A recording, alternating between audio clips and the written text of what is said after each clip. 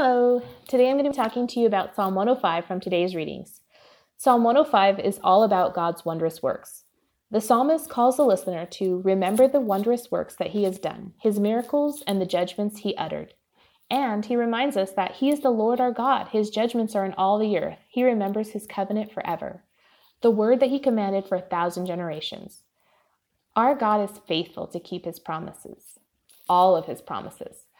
Psalm 105 tells of the promises that God fulfilled, beginning with Abraham, Isaac, and Jacob, and the people that God grew into a nation, and how he used Joseph, sold as a slave, to save God's chosen people, Israel. And it tells us about how God used Moses to miraculously free his people from Egypt. How often do I take stock of all that God has done in my life? It's really easy to get swept up in my current situation and think that that is how God is in my whole life, whether what I see are blessings or when I feel like I'm abandoned in the wilderness. And I wonder if that's how these people that we're reading about in this psalm felt as well. I'm sure that Abraham felt so close to God when he left his father's home to follow God into the wilderness. But after living in tents and traveling all over and all that sand in his beard and no air in sight, I wonder if he began to feel alone in that literal desert. Or Jacob, whose life we've been glimpsing into this week, as he's about to go back to reunite with that brother that he cheated out of an inheritance and a blessing. We totally see Jacob freaking out. And Joseph didn't probably feel very hopeful when he was in that prison, all alone and left to rot after his own brothers sold him into slavery. Did he maybe look back on his spectacular dreams that God had given him in his youth and wonder if God had just given up on him? Or the entire nation of Israel in slavery for hundreds of years. They must have felt completely abandoned as their newborn sons were being taken away and killed, and they woke up every morning to work all day in back-breaking, spirit-killing work for a king who didn't even care about them. And in the middle of our hurt and our mess and our loss, sometimes it feels like God has abandoned us too. Or we don't know how to help a friend or neighbor who is going through something that we just can't see God fixing. But God, there it is again.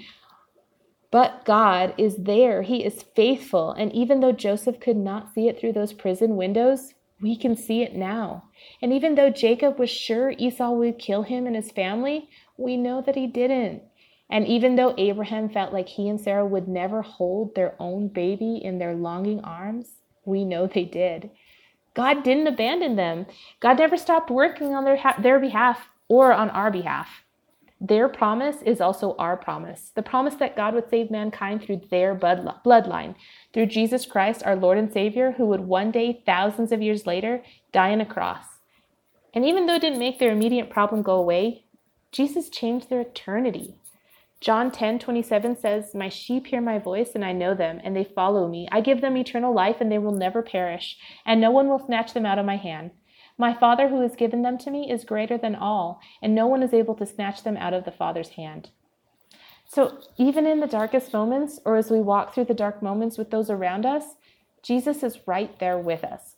He's preparing an amazing story so that someday when we're face to face with Jesus, we will look back and we'll see how his wondrous works played out in all of history, in the world and in our lives, and we will be amazed.